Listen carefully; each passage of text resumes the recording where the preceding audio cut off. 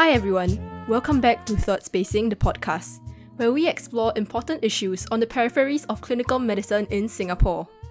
Today, we speak to Professor Stefano Harney, who is an interdisciplinary scholar and whose work spans the intersections of the humanities, art, as well as business and management. Having taught at many institutes all over the world, Professor Stefano discusses at length his perceptions of the educational system in Singapore, explaining the relationship between our colonial history and infrastructure today. We recognize the different types of intelligence and challenges to measure them, emphasizing the importance of expanding our mindset to value them. We discuss some strategies educators can adopt in fostering different types of intelligence, highlighting the need to ease on authority and that giving up authority does not equate to giving up respect. You have mentioned the many interests that you have with regards to areas of academics and education. Was this broad interest a conscious decision on your part or something that developed very organically? I guess if I were to identify any specialty that I feel like I have, it would be pedagogy as opposed to any other subject matter, although I've been appointed in different subject matters. In turn, my love and development of pedagogy in my practice has a couple of sources. One source is the family. It's been a kind of family business. But then very specifically in university myself, we were introduced to a Brazilian, in fact, called Paulo Freire, who was a very well-known educator of people who had reached adulthood without any formal education. Paulo Freire's position was there was a way to teach these people that centered on what their true needs were and centered on the innate intelligence that they had and didn't make them feel like they were people who were illiterate or innumerate. So I was very inspired by Paulo Freire. I still am. And I've tried to carry with me some of the messages that he tried to convey. And one of those is that we shouldn't be too quick to know or to label someone as a good learner or not a good learner, as intelligent or not intelligent, as capable or not capable. And we should back up and remember that there are all kinds of forms of wisdom, intelligence, and that we also should back up and realize that the way we've set up our education system, often we can only recognize one kind of learning, one kind of achievement. So Freire and others encourage us to think more widely and broadly, openly and creatively about learning and about education. Freire famously contrasted what he was doing to what he called the banking style of education. This idea that the teacher stands up there and deposits knowledge into the student as if the student were a bank. And then at the end of the semester, asks the student to withdraw that knowledge. So he contrasts what he's doing. You work with the student to decide what you want to learn, how you want to learn it. And obviously, I've always had to practice this within some constraints of the university system, of the needs of the students to do well in their courses. But as much as possible, I have tried to always ask myself, how can I work with the students in their education instead of simply delivering it to them? Along the same lines of you mentioning about learning as more of a innate capacity and then for people to identify themselves what they want to learn, what do you think is a purpose of an education? I tend to think that the purpose of an education is to give you the skills, the analysis, the practices that will allow you to transform your world for the better. I'm not here to identify what that transformation should be, but I'm here to help you build the capacity so that you can do it. I feel pretty strongly you don't want to do is give someone an education which leaves them feeling without the power to change the world, which leaves them feeling that the world can't change, and which leaves them feeling that they have to stay on whatever path they're on, good or bad. You mentioned about having people to need to choose what they want to do very early on. Do you think that's an appropriate system for an education? I think it speaks to a larger question that we grapple with, and that is the relationship between our education and the colonial heritage of Singapore. And it's a relationship that's worth evaluating, not to point fingers, but instead to say, well, how could we transform our world? What could we do differently? So the first thing that I would want to say is that it's important when you look at colonialism in general to understand that colonization works based on a business plan. Colonization itself was really much more systematic about what it was going to set up and what it was going to do. And I call it a business plan because it's very important to say that places got colonized in order for the colonizer to make money. As a business plan, colonization has these different aspects. So it has a branding and a marketing aspect, which is there to justify why they're doing what they're doing.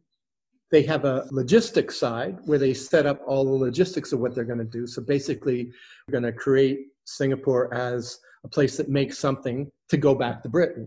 So they're very specifically going to reorganize the land and the people. And then the third part is management, where the people come in.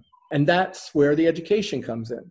So if you're going to set up a country like this, or you're setting it up because you want tin back in London, or you want rubber back in London, if you say that to people directly, they're like, well, the tin is ours. And if we do give it to you, we want a fair price, we want to sell it, etc. You have to somehow convince people to accept a system that really isn't fair for them. Eventually, most of that is done by education.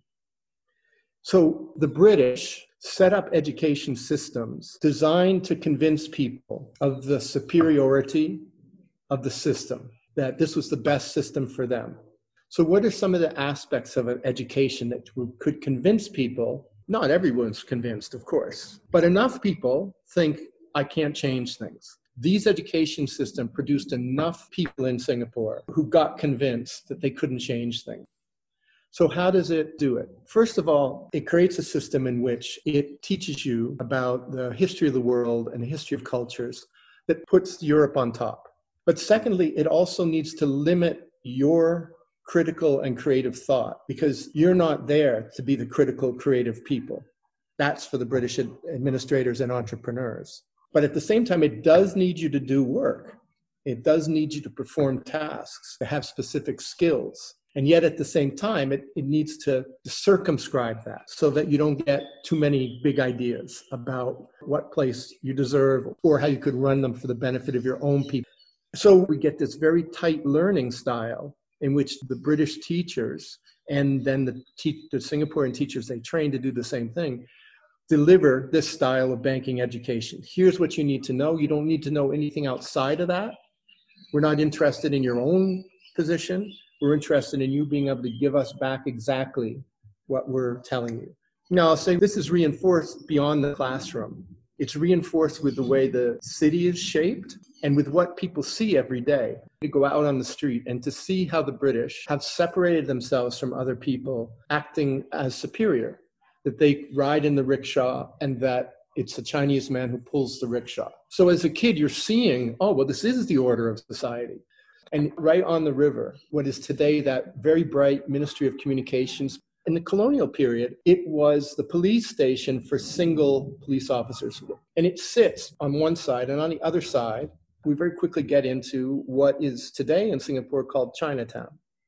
Now, you might have asked yourself, why is a place that's called Chinatown, why does it have one of the most important Hindu temples and one of the most important mosques? And of course, the answer is that it wasn't Chinatown. It was the natives' town. That's where the natives live. All crowded, not sanitary. So I show the students all this. And I say to them, look, this is a lesson every day if you live here, if you're growing up as a kid in the colonial period, on who has the power, on who has the right, and on who obviously doesn't have the abilities. So all this is built into our education. And then the final thing, of course, is the British, like other colonial powers, practice a divide and rule strategy. So they would very specifically emphasize some of the differences of ethnicity and race and give certain privileges to some, certain privileges to others, create certain stereotypes about people according to their ethnicity and their religion, and then often make hierarchies. All of that is a pedagogy of colonialism, a pedagogy that has to be unlearned. And all of that is something that we have to be aware of when we go to our windows today in Singapore and look out. We still, of course, inherit a lot of assumptions from colonialism. One assumption is that some communities are better learning communities. Some communities naturally prefer some sets of trades. We still have this idea that the British instilled in us that there's only a certain amount to go around. So a way to avoid demands from the local people is to convince them that, well, that's all there is. And that brings us to the two aspects, modern aspects of Singaporean education, which I think inherit a lot of that colonialism.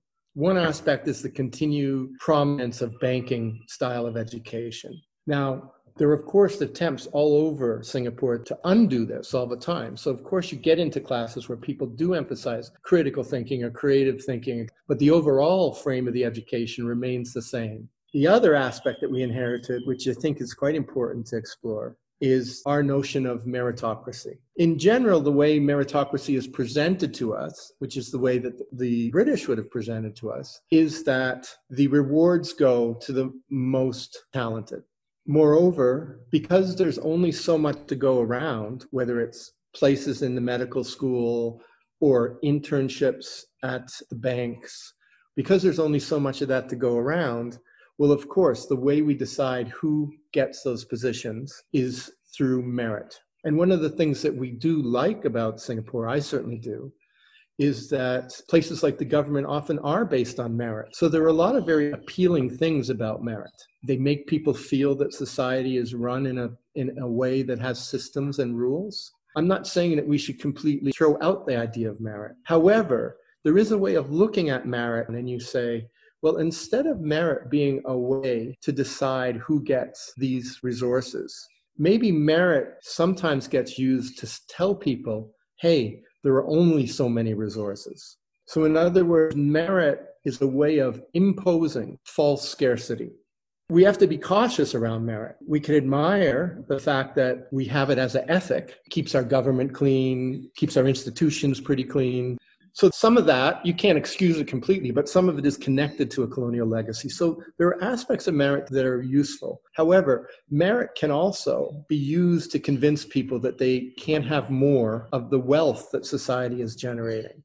And it does this by saying the reason that you are struggling to make ends meet is that you don't have the talent. All of this about you don't have the intelligence, you didn't learn enough. It strikes me as suspect and makes me want to ask, well, is it really true that there are large numbers of people in Singapore who can't accomplish and who therefore are locked out of what's the growing wealth for some of the population? And I think the answer is it's not true. And it's an example where the meritocracy is being used as an excuse rather than as a value.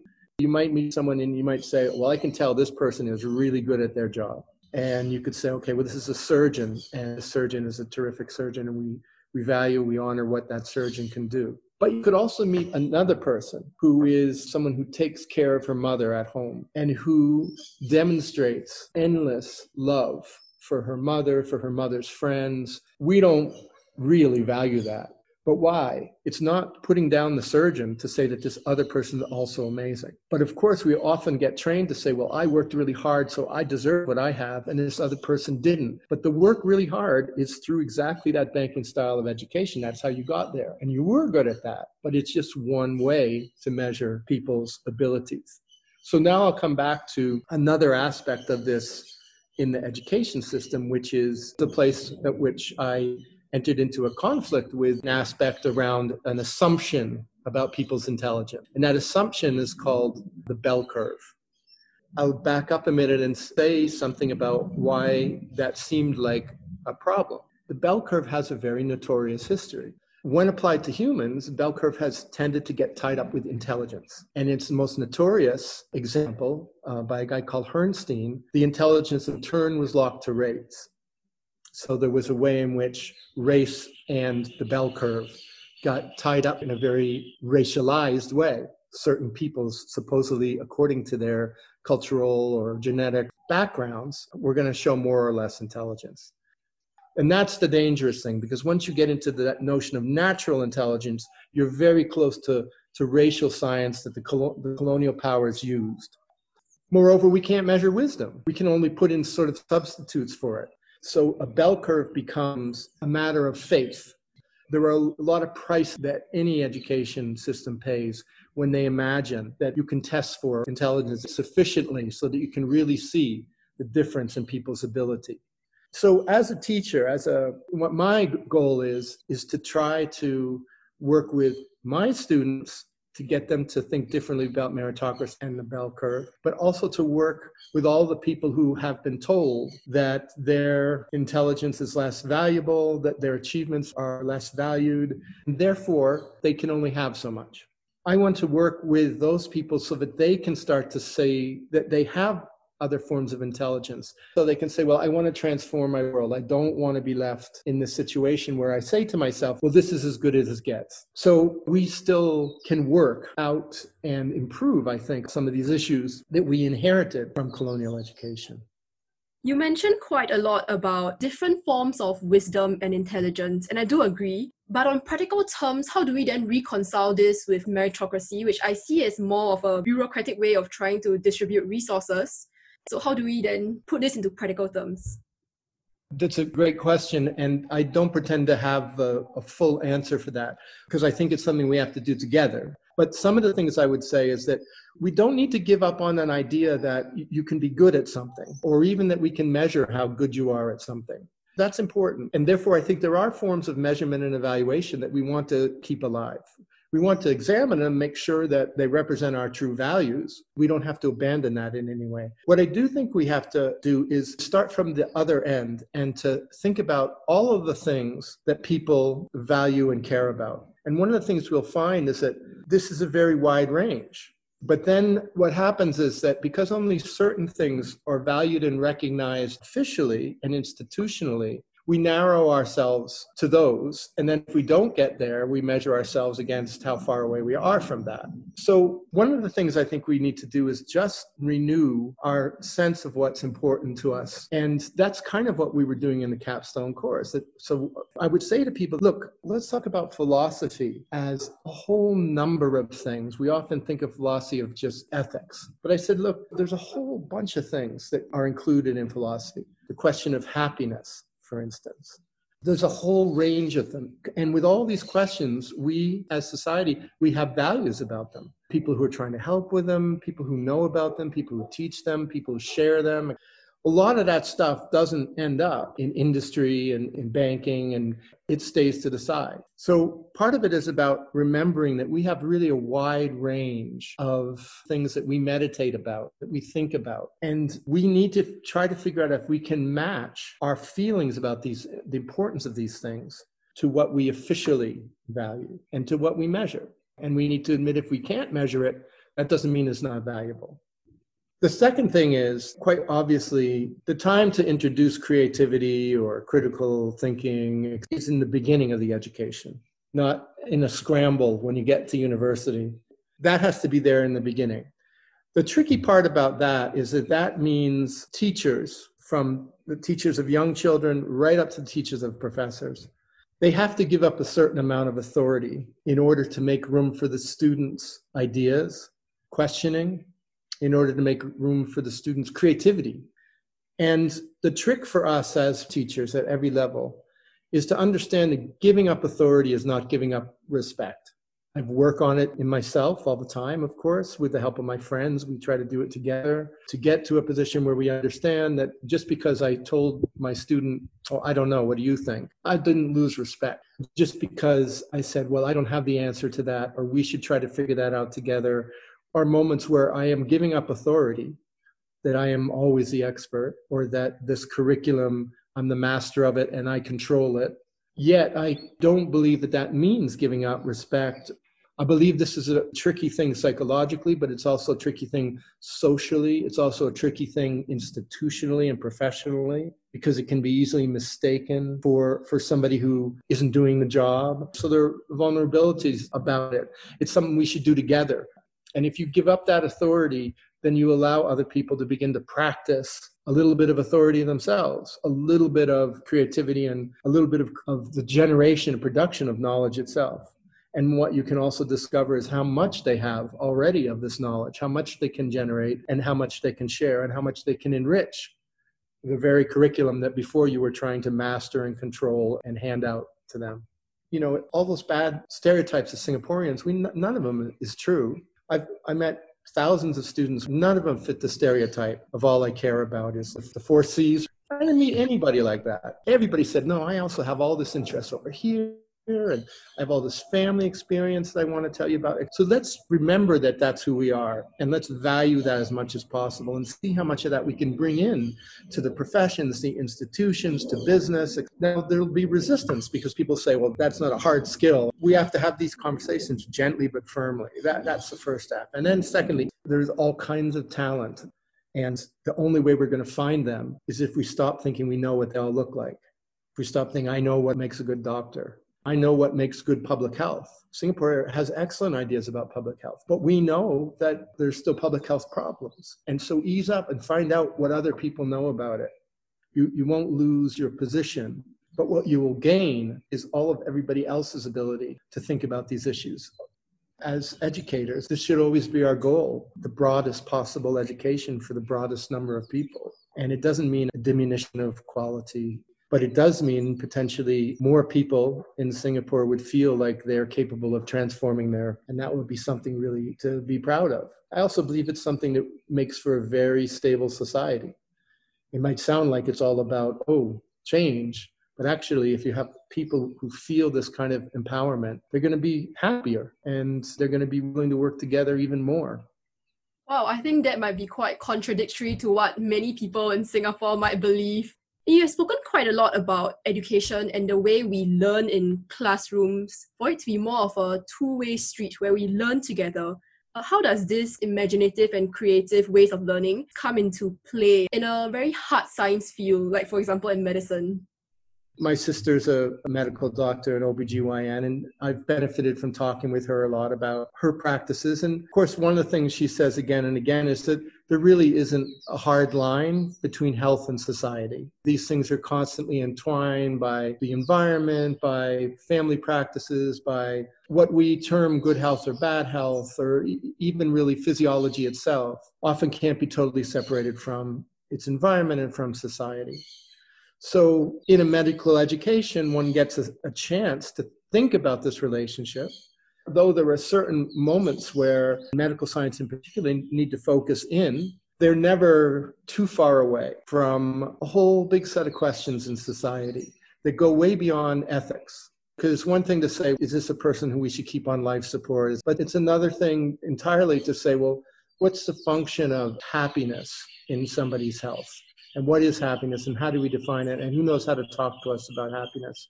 As with all professional fields, they can't ever wholly separate themselves from the society around them. And these are opportunities to let go of some authority in order to see what you might learn from others and in order to give others a chance to participate. The classic example, of course, for medicine in Singapore would be the successful efforts to give up authority to make room for traditional Chinese medicine.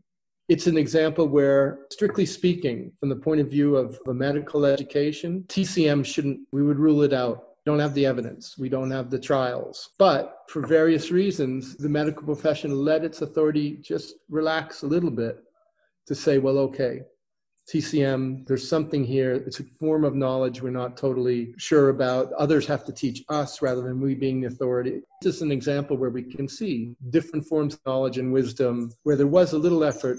Hey, let's relax our authority, see what's here, not insist that we are the only ones who know the way. And then finally, I think thinking about professions, the one that's really struggling are the professors. They're under all kinds of pressure to produce scholarship that indicates that they're experts. And therefore, they are amongst the least likely to experiment with giving up some authority. And we need the professor to get a hold of itself with its obsession with authority and its fear of giving some of that up. So would a development for Singapore now to be then for Singaporeans to come together and actively discuss on the values that we agree upon? Even values maybe that you can't agree upon, but that you agree are valuable for somebody else. I think it's about gathering those and not letting those get lost because we're so focused on what we can measure. Of course, we're not going to get away from this totally because our main form of measurement is money. And money always brings you back to this idea that we can measure things. And money also is one of those things that we confront when we try to think differently about development, because money measures development too. How big is GDP? I think you're right that what development really means for Singapore right now is something for Singaporeans to talk about and discuss. That itself would be development at this moment, because physical development is there, the environmental development is there. What we have opportunity to do in Singapore is to watch a societal development. Bringing back to medicine, when you were talking about the scarcity of jobs, it makes perfect sense in terms of entry into medical school because we value it so much as a society. With regards to authority, the healthcare professionals, we hold a lot of authority within society, and it is really inbuilt into our profession. Even the way we converse is being dictated by professionalism forms, and that's something that we need to begin to revisit and discuss. So thank you so much for this conversation. It was very enlightening. I enjoyed it very much. Thank you.